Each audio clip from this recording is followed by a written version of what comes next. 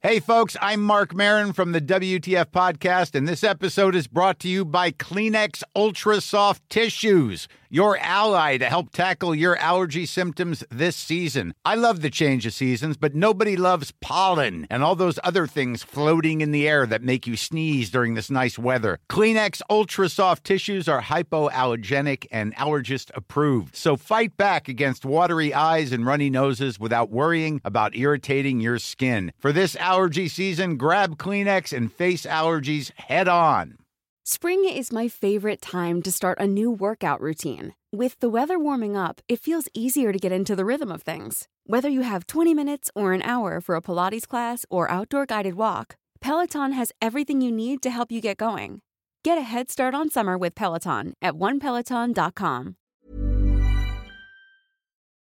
Coming in from the Cold looks back across 3 centuries of the beautiful game in England and contains references to social attitudes and language from the past that some listeners may find challenging. Once again, cutting back inside. But here's Raheem Sterling on the hat-trick, slots it in beautifully. Goal number 5. Liverpool take it quickly in by Venison. Aldridge going up. Barnes is in there, and Barnes has equalised. A rare-headed goal for John Barnes. And here's Regis. They're caught square. This is a chance. Oh, he did it superbly. Almost went for Flowers. He didn't pull loudly enough. Henry decided he had to take it. 2-0. 3 defenders and a goalkeeper ahead of him. Oh, what a finish from Andy Cole! Taylor doggedly trying to stay with Billy Bonds. Bonds a little cross, and Clyde Burst to goal. Number 3, Clyde Burst. This is the story of black male footballers in the English game. This is our sporting history. This is yours. I'm Jessica Crichton, and this is Coming In From the Cold, a story you can follow on TalkSport and all your favourite podcast platforms. Last time on Coming In From the Cold, we learned all about how the 3 Degrees, Cyril Regis, Laurie Cunningham and Brendan Batson, were at the forefront of a new wave of black talent in the 1970s. In this episode, we're going to learn about a group of players who survived and thrived in the 1980s, often viewed as a dark period of English football, characterised by images of violence and racist fans running riot across crumbling terraces. The decade was a time of immense change for black footballers, and a time that proved that they were a force to be reckoned with at home and abroad. Here's Chris Hughton, who played as a fullback for Spurs throughout the decade. Well, if we talk about the era before, there weren't many black players playing. This was an era where there started to become a bigger black influence on the football pitch. The ball for Dixon to chase, and he'll get there. Oh, he's found Cannaville! Chelsea have done it! Hodge was off his line, but Cannaville was there first. And what an astonishing turnaround. Let's begin with a fullback at a club outside the bright lights of London, who made history on the biggest stage. He'd been on the books at Manchester United as a schoolboy, but it was with a club from the city of his birth that he'd go down in folklore. Vivian Alexander Anderson made his debut for Nottingham Forest in 1974, and once the legendary Brian Clough took over the club the following year, Viv became a regular, as Forest went from mid-table second division side to league champions and back-to-back European Cup winners by 1980, a run of success that seems unbelievable now. And while making his own way in the game, the young Anderson took inspiration from another pioneer.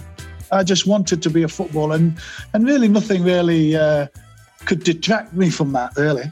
So seeing Clyde Best play for West Ham was just a catalyst to say, well, I'd like to be like him. I mean, obviously I wasn't a centre forward, but I was at school. I played centre forward at school, but subsequently they put me at the back when I came into the professional game. So yes, Clyde Best was always the leading light on my ideas to be a footballer.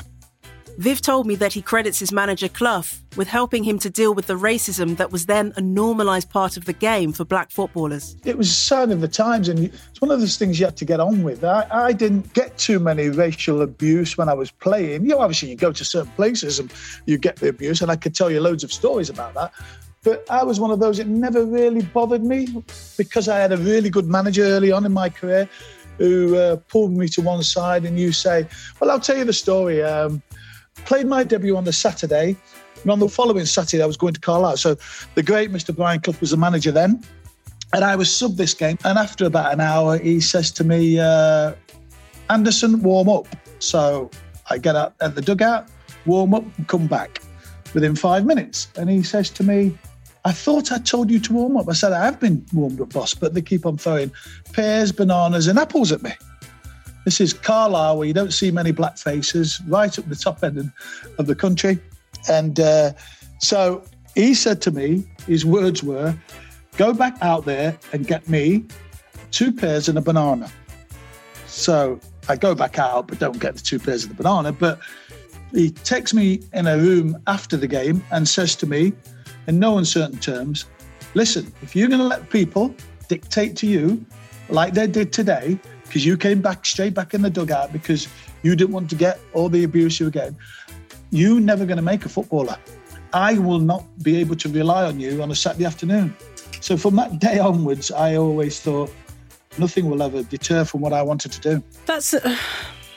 It's sad in one way that you had to be that resilient. You couldn't just play the game you loved. You had to deal with that, but not only deal with it, but suppress it. Do you know what I mean?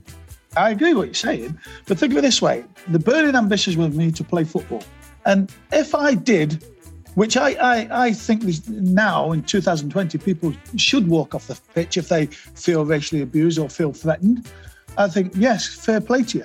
But if I did that in 1972 or 73 or whenever it was, I'd be working in Woolworths now. We wouldn't have this conversation because I would have been kicked out of the club and that would have been the end of it. And they would have said, who's Viv Anderson? But I had a burning ambition to be a footballer, and whatever it took for me to be a footballer, I would have gone through it.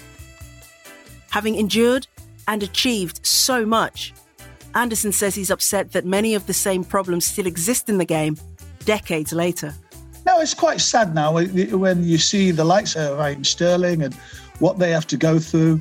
It makes me sad that I had to go through that, but I had to hide the fact that I had to go through that because the alternatives wasn't an alternative to me. That is sad.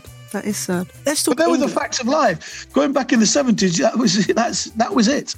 You speak to all the players of that time, that ilk, there wasn't an alternative. And you wanted something badly enough, you go through a lot, don't you? I am the king of the arena. I rule the arena.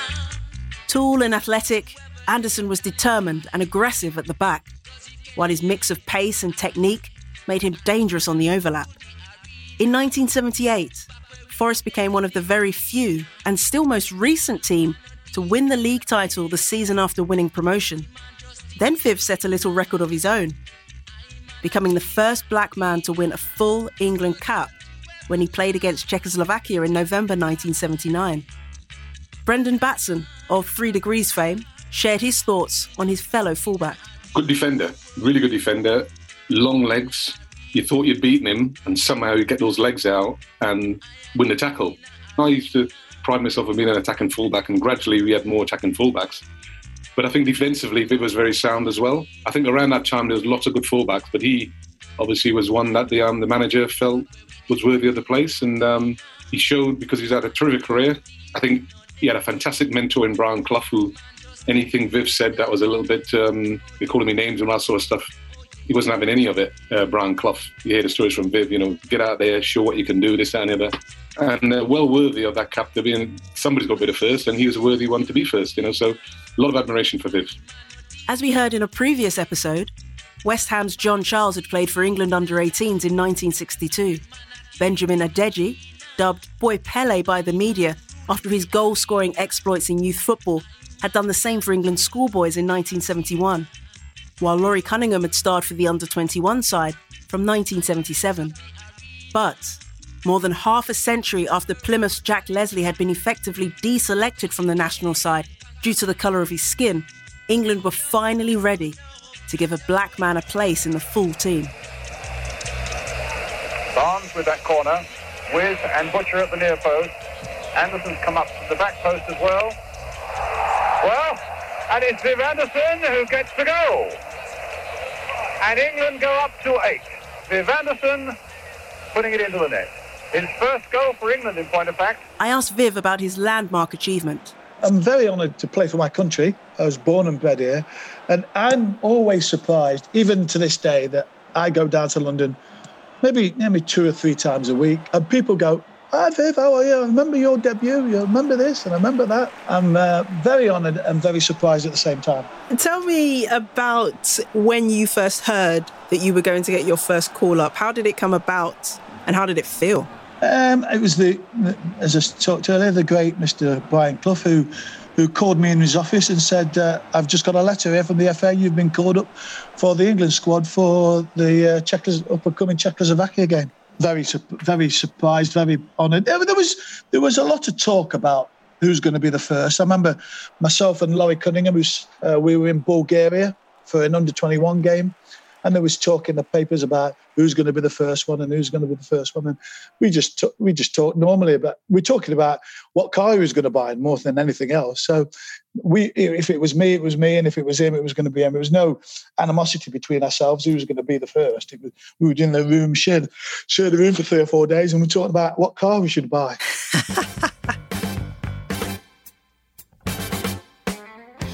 Viv won 30 international caps over the next 10 years.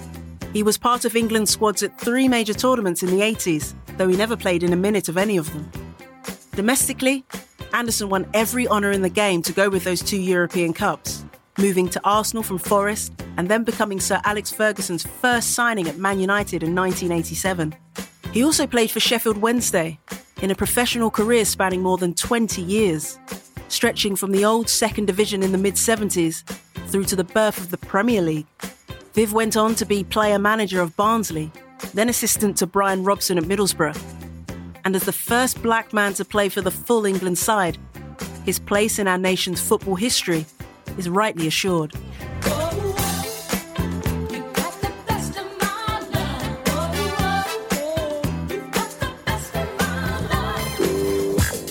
But not every fullback could play for England and win European trophies. So what was it like for those black players at the other end of the pyramid, playing in the lower leagues? Well, Cesc Pod can tell you. Born on the Caribbean island of St Kitts in 1952, Cesc moved to the UK aged 9 with his family, and they settled in Leeds. While at art college, Pod went on trial at Bradford City, and his life took a very different turn. The defender went on to play 574 games for the Bantams between 1970 and 1984, which remains a club record. Cesc, now technical director of the St Lucia Football Association, says that he hopes he left a positive legacy for his old team. If they remember me as being honest and being the type of player that they want to represent their city, then it will make it easier for other black players who want to play for that club. I'm hoping that's how they view me. Brendan Batson remembers Pod as a fine player. Quick, very attacking, so I knew what he was like. When I moved to West Brom, we were playing a pre-season game because Ron Atkinson, the manager up there, the chairman, very well. So they arranged a pre-season game. We'd not long signed Peter Barnes. I think that was one of his first games, pre-season games. He says, "Who's this lad? Who's this Cesc Pod?" Because he's left winger, Cesc right full back. And I went, "Oh, he's not much of a player." I said, "He's slow." I said, "You'll turn him inside out." So until he gets the ball, Peter takes him on. Says, just flipping zoom by him, took the ball off him and he's on his way. Half time he said, "You're a lying so-and-so, Brenny. You told me you were slow." Good player. During his time at Valley Parade, Cesc often got forward to set up goals for Joe Cook, a target man from Dominica who played more than 200 games for Bradford. Cesc believes his progressive style of play brought something different to the divisions he played in. I don't think it was that prevalent in those days, but attacking fullbacks, I was one of those, so I like to make forward runs, and we had a big guy called Joe Cook. He used to play up front, so I used to just get up the wings and knock balls into the box. And then we had Bobby Campbell as well, who came after Joe. So that was kind of the game plan. I think most managers play to the strengths, the player's strengths, and that was my strength. Getting forward, I was very quick, I like to take players on in 1v1 and stuff like that. And I just felt one of the things that I didn't get, that I wish I had, was more coaching. But I kind of learned very quickly. And I felt I was a very good defender. At one stage during his career, there were whispers of interest from Liverpool. But looking back, Pod says he's glad that he spent 14 years with Bradford. I was safe there. My parents were there, my families were there, and nothing concrete happened. The Liverpool thing came along and went, and nothing happened. The only thing I got was they're interested. No one said, "Oh, Liverpool wants to sign you" or anything like that. Perhaps it might have been different, but it didn't really bother me. All I wanted to do was play football. I was getting paid for doing it, and I was happy at Bradford City because the fans loved me. When I went any other places, you can hear shouts like, "Zigga Zagga, Bradford's got," come on. So why do I want to go somewhere else to hear that every week? So when you're a young player, a youngster, and you're involved in the game, you don't know that much about, the football life. All you want to do is play. They're big decisions. I wasn't ready for that to move away, so perhaps that's why I stayed there for so long, yeah. Cess may have been a favourite with Bantam fans, but the welcome at other grounds was far from warm. Chief sports writer at the Mail on Sunday, Ollie Holt, remembers going to lower league games at the time. I have a very clear memory of watching Cess Pod actually playing for Bradford City at Stockport at Edgeley Park. And, I feel ashamed to say it now, but the racial abuse that he got was shocking. And I feel even more ashamed to say, I think, that actually at the time I wasn't as shocked by it. It was more commonplace. And sometimes when I think of the issues that we have now, God, it was worse then. It didn't even feel as if it was frowned upon. He was monkey noises and it was bananas and the whole lot. And when I look back on it, I feel ashamed of the way that he was treated. And that's not a Stockport problem. That was just the way that I think it was for black footballers then. Like many of his peers, Cess played through pain to leave his own mark on the game. So much so that in 1981 he became the first black footballer in England to be rewarded with a testimonial match, and he decided to put together a Black Stars 11 for the game. And what a team it was. Alex Williams, he was the goalkeeper at Manchester City at the time. And then we had George Berry, as you know. George was at Wolves. So Bob Hazel was there. And obviously Brendan. Brendan was at West Brom at the time. Terry Connor, Garth Crooks, Vince Hilaire. Then there was Justin Fashanu. He was at Forest at the time. And then Tony Cunningham from Lincoln City. Then Luther Blissett. He was at Watford. A young guy called Trevor Quo. And then there was Ricky Hill. Ricky was at Luton. And then the Chamberlain brothers. I wanted to make a statement, and I wanted to show these young black kids, there's other black players. So what I did was I just put it out there, and the guys were brilliant. Wolves' George Berry says he was happy to play his part in supporting the veteran Bradford defender. He was one of the soldiers, and he was a great lad. And proud. With echoes of the Blacks versus Whites match at West Brom in 1979, Cess believes that it was a positive thing to bring the players of his era together. It was great, but it achieved the objective. The objective was to get the guys together and for people to see this is what's going on. This is where football's come in terms of black players. And the game itself, the Bradford City crowd were always, good to me, and they loved it. They thought it was a great idea. I just feel it was something on my heart that I had to do. If I hadn't done it, I just wouldn't have felt right. After leaving Bradford, Pod spent a couple of years at Halifax before retiring in 1986. Or at least, that was the plan. But then he got a call from a young coach who had just taken charge of non-league Scarborough, Neil Warnock. He needed an experienced head to help guide his team into the Football League and reached out to Cess. And the negotiations at Warnock's house took a strange turn. He's a chiropodist, so he sits me on his couch and he says, take your shoes off. So I put my shoes and socks off. He gets hold of my foot and he starts chiseling my toenails out. So he goes, you've got ingrowing toenails, haven't you? And so I'm watching him doing all this. I've not said a word. I'm thinking, what is he doing? I said, how do you know that? He said, I know about you. I know everything there is to know about you. He's talking to me and we talk in terms. He said, look, come and play for me. You only have to give me another year. He said, but I know after that year you'll want another one. I said, what we need now is leadership. And he said, for the time being, I want you to be the coach as well. But at the end of the discussion, he said to me, right, stand up. So I stood up. He said, can you feel your ingrowing toenails? I said, no. He said, well, sign for me and you'll never have ingrowing toenails again. That was it. So I just started laughing because it was just such a ridiculous conversation. I said to him, okay. And we got promotion that year. After finally really calling it quits, Pod went on to work with Leeds Football in the community programme before becoming a coach back in St Lucia. And his shining example lives on. I felt privileged to be able to get into the game, and very few black players were able to do that. That in itself was a bit of a legacy, even though I didn't play at the top level. I felt that to be able to show people through my testimonial and through the things that I did when I was at Leeds United working in the community, I wanted that to be positive. Coming up next, when the colour of your skin means more to your own fans than the colour of your shirt. This is Coming In From the Cold. Welcome back to Coming In From the Cold, a history of black footballers in the English men's game. The 1980s were a dark time for many. England's inner cities were set alight, with violent uprisings against heavy-handed policing kicking off in London, Birmingham, Manchester, Liverpool, Leeds and Bristol. Economic strife tore many communities apart, leading to mass unemployment and bruising labour disputes.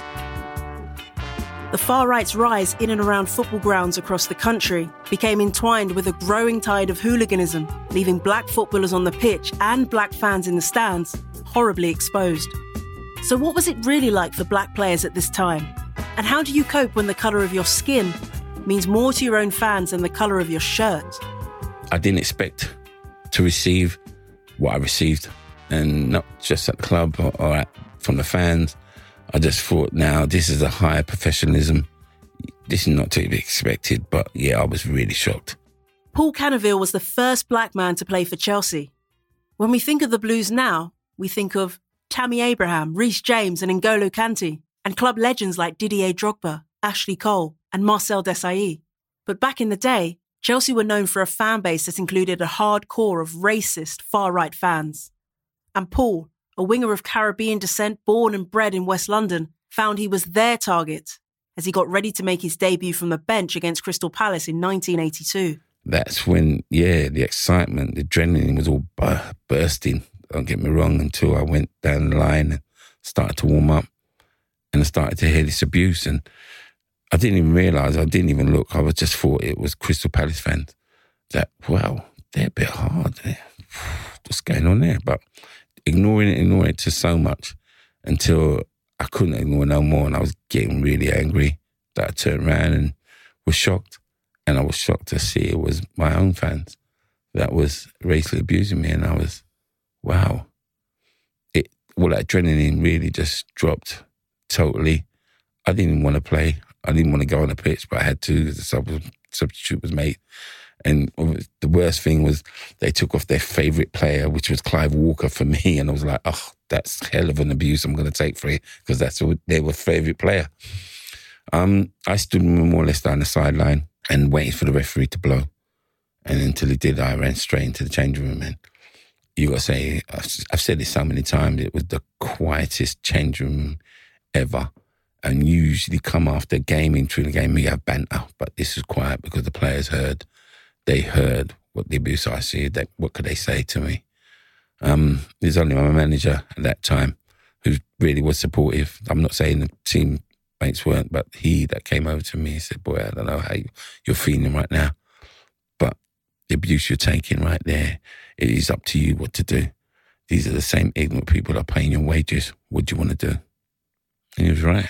It was quite easy for me to make a decision. Don't get me wrong. I had family members calling me, man, hurt, telling me, what do you want to play for a racist side like that? And I was explaining, it's not the club. It's those ignorant fans. They don't realise anything better. And that's who I've got to fight against. Pat Nevin played on the wing for Chelsea at the same time as Canaville. We won 1-0. I scored the winning goal. But Paul was being booed by a vast, a really big section of our, inverted commas, supporters down at Selhurst Park. And there was no way that I could talk about football or my celebration or me getting the winning goal or anything got to do with that. When that was going on, it was so obvious and it was so sickening. Now, if I couldn't stand Paul Cannavale, I'd still have done it. But he also happened to be a mate of mine, so absolutely wasn't going to let it lie. And maybe that was one of the times where I thought, no, I'm going to try and have the biggest effect here. I'm really going to try and use the media that's outside here and get this message across straight back to those people that were shouting that and say it's not acceptable and, we don't want it. And also was another big thing that was really important. To give a little bit of support to Paul, yes. But on top of that, I knew a lot of Chelsea fans and I knew a lot of them weren't like that. In fact, it was a minority that were like that. But the majority was too silent for my liking. And I wanted to give an opportunity for that majority to speak up and sing up and shout up and make their voices heard. But they were being drowned out by that horrid minority. Rodney Hines is sports editor at The Voice newspaper. He explains that white players like Nevin being an ally remain just as important now as it was then. So if you take the Black Lives Matter movement, it's not too dissimilar to where you talk about Pat Nevin assisting and being on the side of Paul Cannavale. We need white players. We need white people to be part of this growth and this acceptance. I know Paul very well. I've met Pat courtesy of Paul. And you can see that Pat Nevin is such a genuine guy. If he had to do it today, he would do it today. Yes, black footballers need white footballers to be supportive and understand it. If there is going to be progress, without doubt, black players need to be supported by white players at every level. Canners, as he was known, would not be deterred and continue to build his career at Stamford Bridge. Love and hate can never be friends. Oh no, oh no. Here I come with love and not hatred. But despite helping the club win promotion to the top flight in 1984, the abuse from Chelsea fans continued. I go back and realise that I should have said more. I should have made more. And I didn't, to be honest. I didn't state how I felt. I just kept a button lip and just played on. Everybody wouldn't even ask me how was I feeling. The club didn't even ask me. They know that what they did was wrong. Nobody asked, how are you feeling? How are you going through this, Paul? Nobody. And I didn't want to make any kind of stress or any trouble. Thinking if I make any noise, that I'd be thrown out. So that's the reason why I took it and got on with it. But I should have made noise. And don't get me wrong, where we have organisations like the Kick It Out and the Show the Red Card, we didn't have that at all. So a young black lad didn't know who he could talk to or to, open up and say, look, this is hard. Not knowing where to turn, Paul admitted to me that his experiences took a huge toll on his well-being. I don't believe I turned to anybody. Not even my mother knew what was going on. Sister, she was just proud of me being a professional footballer. I had nobody. I didn't really talk to anybody. It was going at home thinking what I could do to improve. And it wasn't like that because it was a case of every game I thought I had to play as twice as better than my teammates to get accepted, to get that cheer. And that's how it was for me every time. So, there was nobody. As I said, I didn't whinge, I didn't complain to anybody. I just get on and just got on with it. What does that do to you? What does that do to your mental health? What does that do to your psyche? Your mental well-being it can lead to that depression. It can lead to that pressure. It can lead to, how do I feel? Do I feel weak by complaining? I've taken it all and it was loaded right on my shoulders. Coming in, training, giving everybody a full smile, and that's what it was. Paul Elliott ended his career at Stamford Bridge, with spells at clubs including Aston Villa, Italian side Pisa, and Celtic before that. He admits to having to draw on all of his inner strength to get through some games.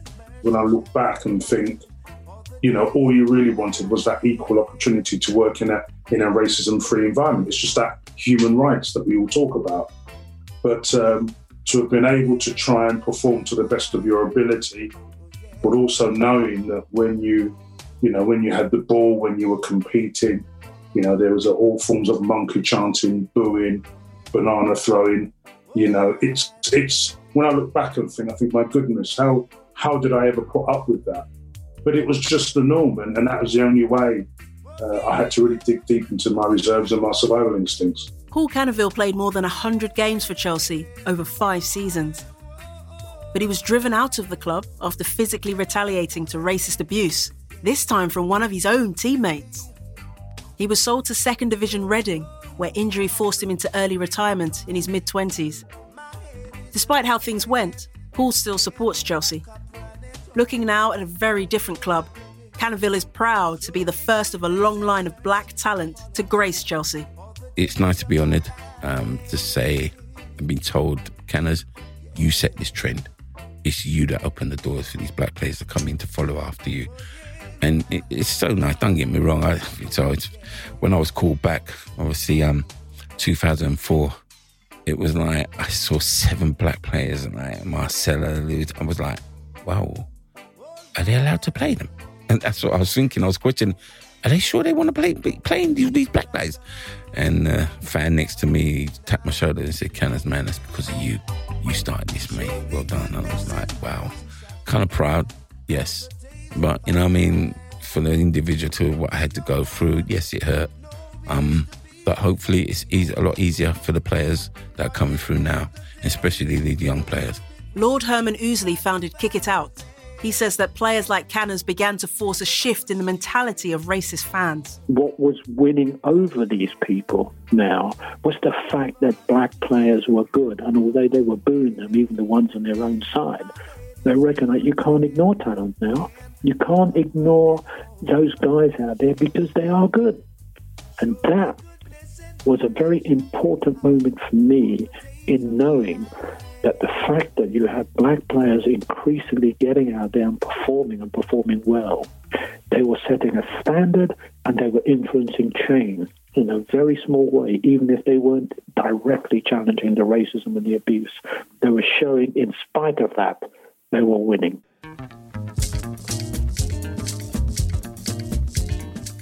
Time and again, trailblazing black stars were leading the way in English football, changing views, narratives, and mindsets. But this often came at a great personal cost. And one of the greatest examples of this was shown by an explosive striker who became the world's first £1 million black footballer in the 1980s. Justin Fashanu was born in Hackney in East London to Nigerian parents, but he and his brother John were brought up by a white foster family in rural Norfolk. Justin signed on as a professional with Norwich City and quickly made the Canaries' first team, terrorising defences with his all-action forward play. Here's John Fashanu, who would go on to star for Wimbledon, Aston Villa and England. Justin was a very nice person on the pitch. Many times I've seen him being elbowed or punched or kicked, and he would never retaliate. Never once. I don't think that Justin was ever sent off in his whole life. His goal was very different to my goal. And so I tried to take the good things out of what I was seeing from my late brother Justin. And remember, he was the first £1 million black player. That was a real milestone. That was a real step in life. Fashanu. Oh, what a goal! Oh, that's a magnificent goal! Didn't seem to be the room between Craig Evans' hand and the post. And John Bond still wants to make a defensive point and cover as the crowd applauds. Surely one of the best goals I've seen at Carrow Road this season. Really sweet turn by the tall man and curling high up just away from Craig Evans' hand and just inside his far right-hand post. After scoring the goal of the season in 1980, a stunning long-range volley against Liverpool, Justin got his £1 million move to recent European Cup winners Nottingham Forest the following year. But the transfer didn't work out, and despite winning England under-21 caps, Fashanu's career never really recovered, although he continued to play at a high level for many years, appearing for clubs including Southampton, Man City and West Ham. In 1990, Justin came out as gay, and he remains the only male professional footballer in England to do so while still playing. He tragically took his own life in 1998 after being accused of sexual assault. He was just 37. At the time Justin came out, John publicly disowned his brother, something he now says he regrets and is paying penance for. Every day I think about the mistakes I made with Justin, and I think that of ways of correcting them. And, subsequently, I've had 2 or 3 gay footballers who have come to me and spoken to me for advice, and I've handled the situation completely different to the situation I handled with Justin. I think we've all learned a lesson. Sadly, somebody lost his life in the process, but, we've learned.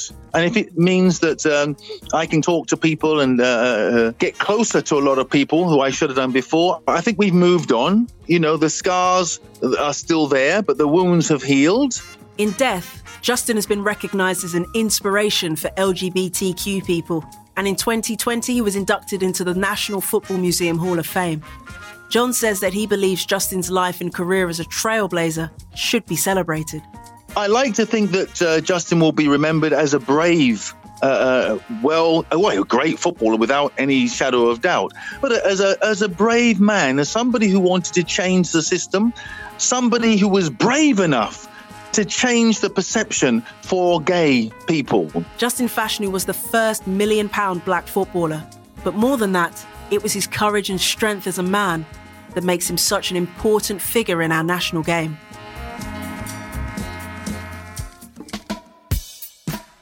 John Fashanu went on to have an impactful career of his own, following his brother's path from Norwich City to the top flight via a stop at Millwall, notorious at the time for having a section of violent, racist fans. But it was as captain of Wimbledon that he is best known, as the alpha among alphas of the self-styled Crazy Gang. John says he recognised the added significance of being a black player in a position of authority. To be a captain, even today, I wear my armband because it was an honour to be a captain, and it still is. And it puts 10 times the responsibility on your head. Sometimes you look into the crowd and you see one black face, and that one black face is looking at you and smiling and cheering. And you look at that person and you just give a smile to the kid or whatever. And it inspires you, and you're inspiring them, which was also very nice. A tough physical striker in a very different top flight to what we see in today's Premier League, he earned the nickname Fash the Bash for his combative approach. His style may have been crude, but it was effective. So much so that he earned 2 England caps in the late 80s under Sir Bobby Robson. One thing stands out in John's memory: how he and other black players were targeted by England supporters. I remember when we went out for the national anthem, I remember that the group of fans were calling us black this, and this. And I looked at Paul Parker and he looked at me and I said, what the flipping hell are we doing here? We haven't even started the match and our own home supporters are booing us. Fashanu is proud to have played for the Three Lions, though he admits his choice of who to represent in international football brought criticism from his nearest and dearest. Oh, my goodness me, yes. Oh, not just my family, the whole country. The whole country. I think that in Nigeria, I've got a family of about 100 million people. So there's nowhere I'm going to go without them saying, oh, John Fashanu, you turned down your country. You never played for Nigeria. With an increasingly diverse pool of talent coming through in English football, John hopes that players will select the nation they choose to represent for the right reasons. We have at least 4 or 5 black African descended players in every team in the English Premier League now. It's normal. So I tell them that you go to the place where you feel that you're going to be looked after. I don't mean financially. The choice alone is now theirs. There's no benefits more playing for England. There's no benefits more playing for Nigeria. You do what your heart tells you to do. John Fashanu had a tough time with England, and he wasn't the first black player to be given a crack at the national team, but not the time to fully establish themselves. But one player from the 1980s would change that narrative. A man who was born in Jamaica, played like a Brazilian, and took things to another level on Merseyside. Stay tuned.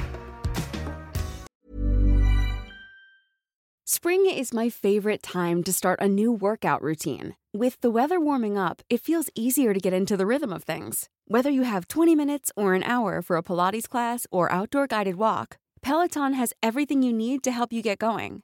Get a head start on summer with Peloton at onepeloton.com. Hey, folks, I'm Mark Maron from the WTF Podcast, and this episode is brought to you by Kleenex Ultra Soft Tissues, your ally to help tackle your allergy symptoms this season. I love the change of seasons, but nobody loves pollen and all those other things floating in the air that make you sneeze during this nice weather. Kleenex Ultra Soft Tissues are hypoallergenic and allergist approved, so fight back against watery eyes and runny noses without worrying about irritating your skin. For this allergy season, grab Kleenex and face allergies head on. Millions of people have lost weight with personalized plans from Noom. Like Evan, who can't stand salads and still lost 50 pounds. Salads generally for most people are the easy button, right? For me, that wasn't an option. I never really was a salad guy. That's just not who I am. But Noom worked for me. Get your personalized plan today at Noom.com. Real Noom user compensated to provide their story. In 4 weeks, the typical Noom user can expect to lose 1 to 2 pounds per week. Individual results may vary.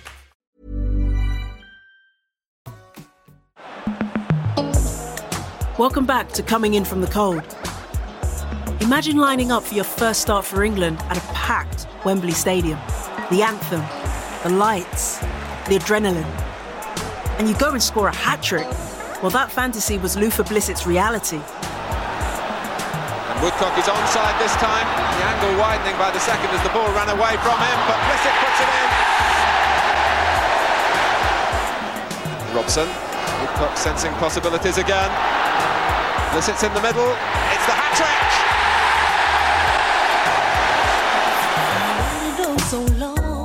Born in Jamaica but raised in North London, Blissett was the first black man to score for England, and that memory from 1982 is one that he cherishes.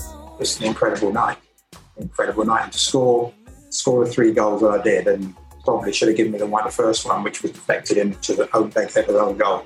It would have been an amazing night. And I was actually, again, which is where colour thing doesn't really come into my mind, I was never really aware. It wasn't actually until a good number of years probably that it dawned on me when somebody said to me, "You realise you're the first black footballer to score for England in a full international."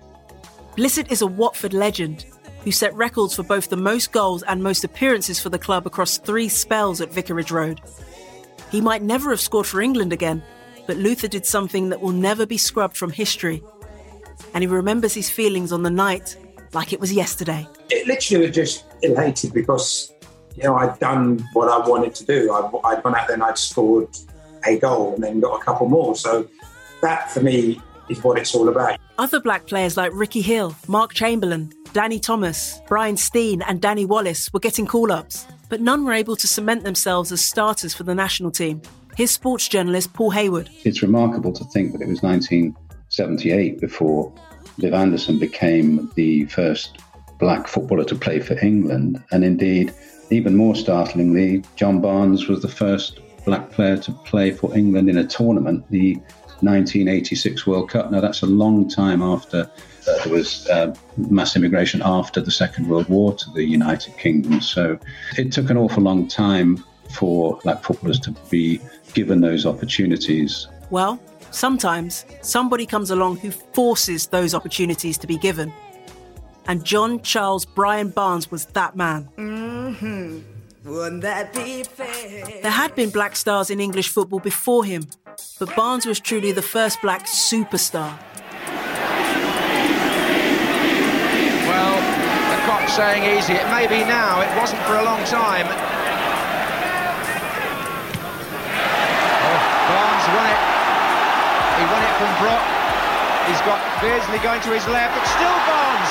That's a fabulous individual goal. His quality was outrageous.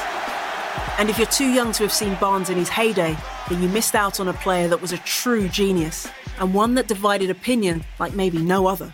Here's Emil Heskey and why the Anfield legend was his idol. Playing on the wing for Liverpool, cutting in, banging it in with his right foot against Everton. Little goals like that, and he was just phenomenal. Sol Campbell highlights some of the complexities of Barnes' career. John Barnes was amazing for Liverpool and how much kind of stress he got from England. He scored that amazing goal away in Brazil. one of the best goals scored by the England player. It was never enough for some of the England fans. You know, he was a master, incredible. What we would do with someone like him now, you know, that type of skill and prowess and got eye for goal and under pressure can get a cross in.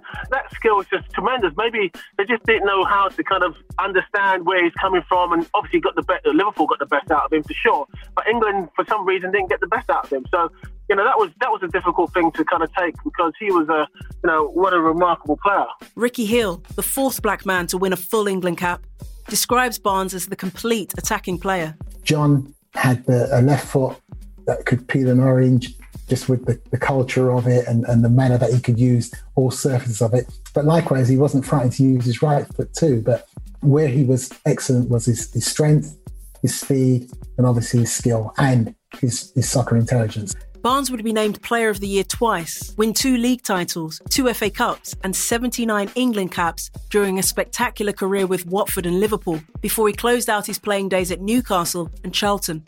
Yet despite his glorious club career in the 80s and 90s, John's up and down displays for the national team made him a complex figure in the history of the national game. John was born in Jamaica and came to England in his teens, which for some led to questions about his commitment to the Three Lions. It's a claim that Barnes is quick to dismiss. When I got the call up for England, it made me feel very good because it proved that you were one of the best players in England. I then became and identified with my teammates who happened to be English because I could have played for Scotland, Northern Ireland or Wales. But England asked me first. Now, if England didn't ask me and I played for Northern Ireland, Scotland or Wales, I would have been as committed to those teams. So I would be more committed to England than I would be if I played for somebody else. So this whole idea of, yes, it's a proud feeling to play for your country. It's a proud feeling to play at the highest level for the team who asked you to play for them. So this whole idea of English and be proud to be English as opposed to Scottish or Irish, I never felt that. I would give 100% for whoever I played for. Barnes' background wasn't that of a typical footballer. As you might have heard in episode 2, his mother was a newsreader in the Caribbean, while the Barnes family moved to England in the mid-1970s when John's father, a former Jamaica international footballer turned army colonel, was posted to the Jamaican High Commission in London. And it was while he passed the time ahead of embarking on a football scholarship in the US that John was scouted by Watford while playing for non-league Sudbury Court. Aged only 17, he joined a club that was powering towards the top flight under the guidance of future England boss Graham Taylor. From the beginning, Barnes was a sensation. People forget, I played for Watford for 6 years. We finished second to Liverpool. The goal against Brazil was that I played at Watford. I've played more for England when I was a Watford player than a Liverpool player. People associate me with Liverpool and think that when I went to Liverpool that's when I got probably to the public eye generally. But don't forget, I played more for England as a Watford player. Luther Blissett remembers the immediate impression that the teenage winger made when he arrived at Vicarage Road. I'd never seen anybody with that talent close up. You've seen George Best and you went to games and you saw him. To actually see John in training and then replicate and even better what he did when he walked into the pitch at the age of 17, against some seasoned professionals, and he made them look so second-rate. It's something that you'd never seen or believed could be possible to be at that age, to be that good, that talented. John was a very, very special player, and what he did at Watford was incredible. And more to the point, he went on to Liverpool, and it went up another 2-3 levels, and he was an exceptional player and as a person as well. When he arrived on the first day, we'd heard so much about John Barnes, this kid from Sudbury Court that was coming, this wonder kid. And as usual, you think, right, we'll see if that's true. We'll see his stories all the time. And you think, right, we'll see if he can do all the training that we do. And he was as good and better than most of us at everything that he did from day one. He was just very special. There's nothing he couldn't do. Tennis, swimming, badminton, squash, whatever, running, long distance, short distance, whatever. He was just an outstanding talent. With his unconventional upbringing, Barnes says that the racism dished out to black players at the time didn't affect his mentality as he made his way in the professional game. We're brought up in an environment at that particular time whereby if you got abused, get on with it.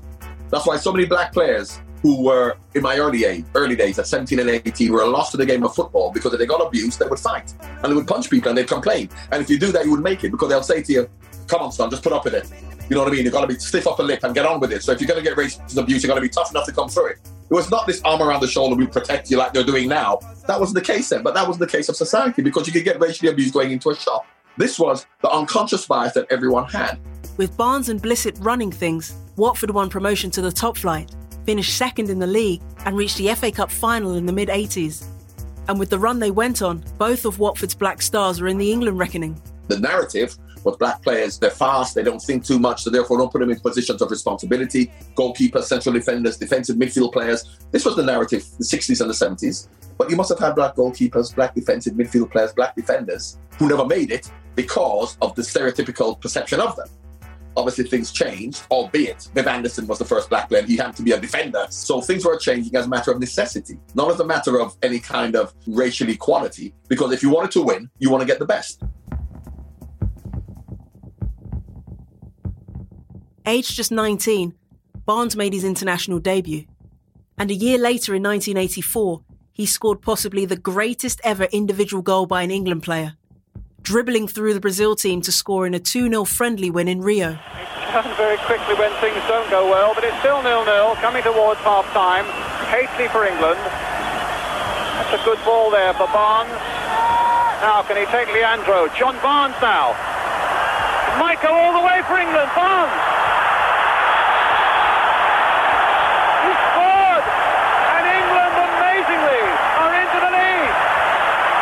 Right on half-time. His first goal for England, and what a place to get it. John Barnes scores one of the greatest goals in this country's history in the most emotive stadium in the world, Maracanã, in '84. And he's on the plane flying to Chile for the next leg of England's mini tour.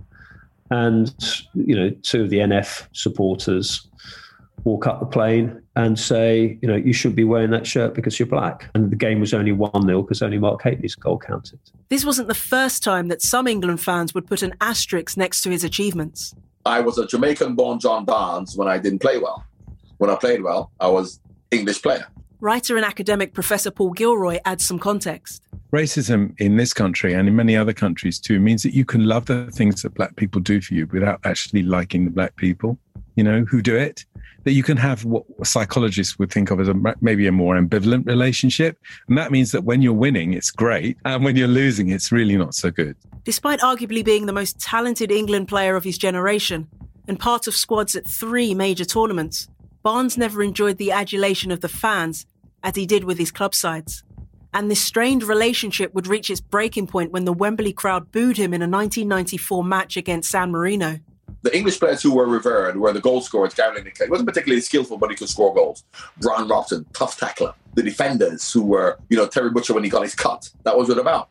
It's a cultural thing more than a race thing. Myself, the technical players were always booed because unless you were getting stuck in, just being skillful wasn't good enough. So, which is a complete different now. So therefore, it was not as simple as to say I got booed because I was black, because the skillful players were never appreciated for England. However, when I got booed, I was playing against San Marino, and what had happened was Jimmy Greaves wrote an article that I wasn't committed to England because I was born in Jamaica. Not just because I was born in Jamaica, but because what we used to have some banter in football, right? So what happened was I'm with the England team, and of course you're doing interviews, and the English players were on television, and of course, beat a World Cup or a European Championships, which was in the summer. Cricket was also played in the summer. And of course, the West Indies would come to England in the summer, or England would go to the West Indies. And I'd be having this with Brian Robson or some of the England players. I'm supporting the West Indies in cricket, particularly in the 80s when they were in the better team.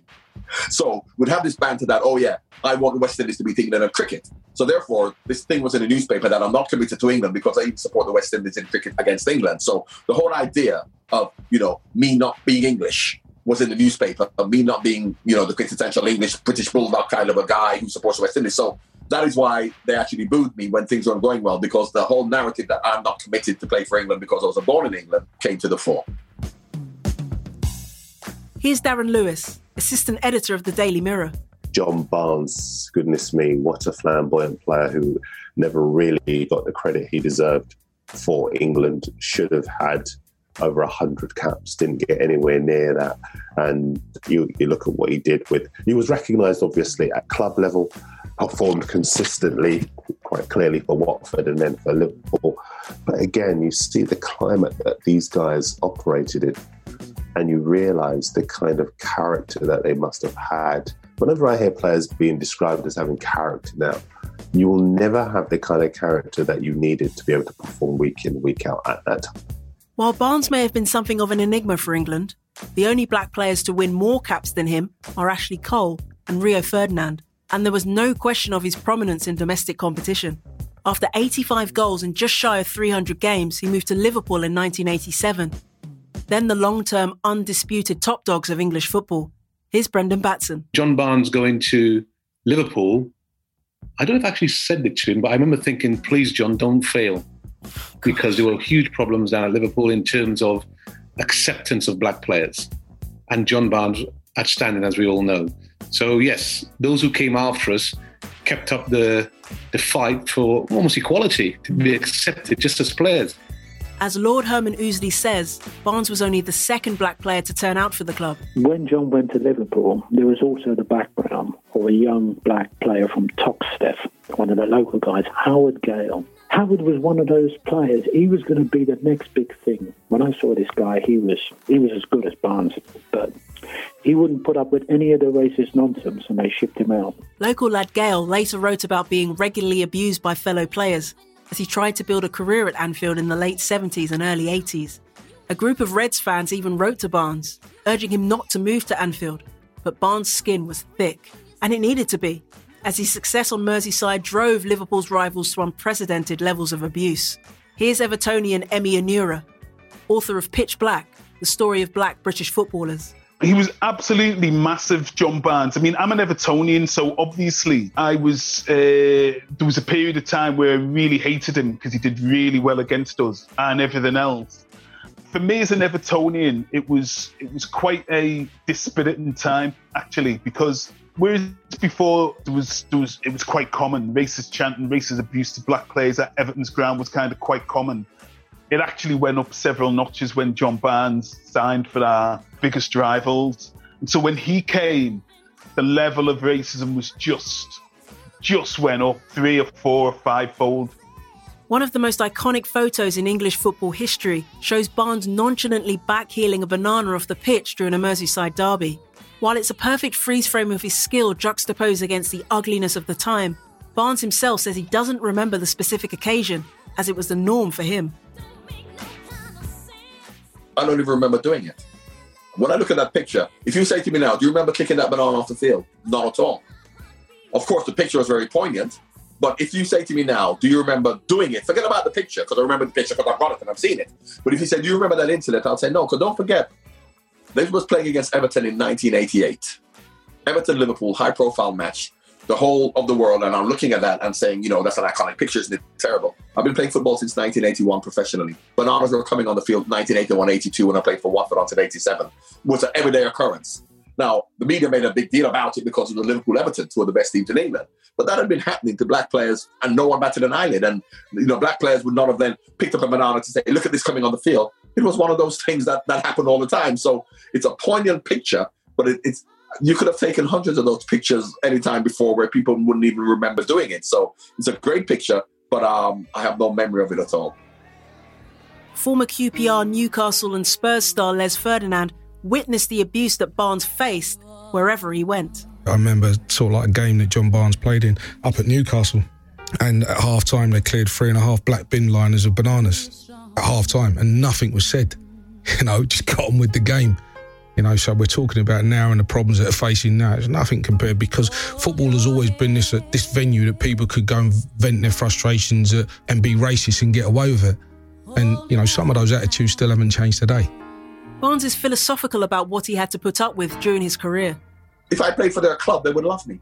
Anybody, even Liverpool. Because, in fact, when I played against Liverpool, some Liverpool fans racially abused me. Then when I played for them, they loved me. So how real is that? So I never felt as if I was either being disenfranchised. And it isn't real, because the real racism is what everyday people go through every day of their lives. When they come out of their houses, they can't get a job, can't get an education.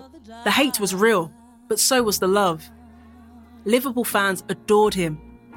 As his game evolved from flying winger to roaming number 10, then midfield playmaker, and black football fans, whether on Merseyside or around the country, had an inspirational hero at the very top of the game that they could idolise.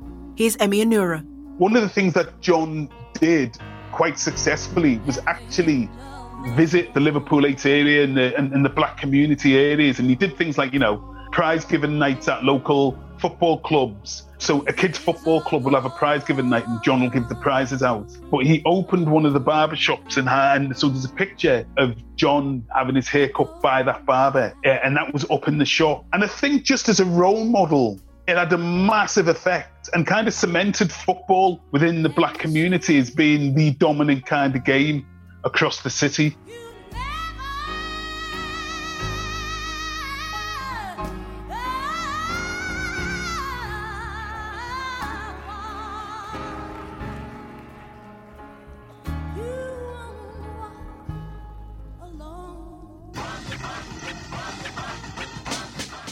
Next time on Coming In From the Cold, we'll look at how English football was rebooted in the 1990s and how a striker from South London brought the streets to the top flight. Ian Wright was the leader of a new generation of black players who would change the face of English football by any means necessary. Coming In From the Cold is an unedited production for the Wireless Group and supported by the Audio Content Fund. Hear the rest of the series on TalkSport or subscribe to Coming In From the Cold on your favourite podcast app and smart speaker.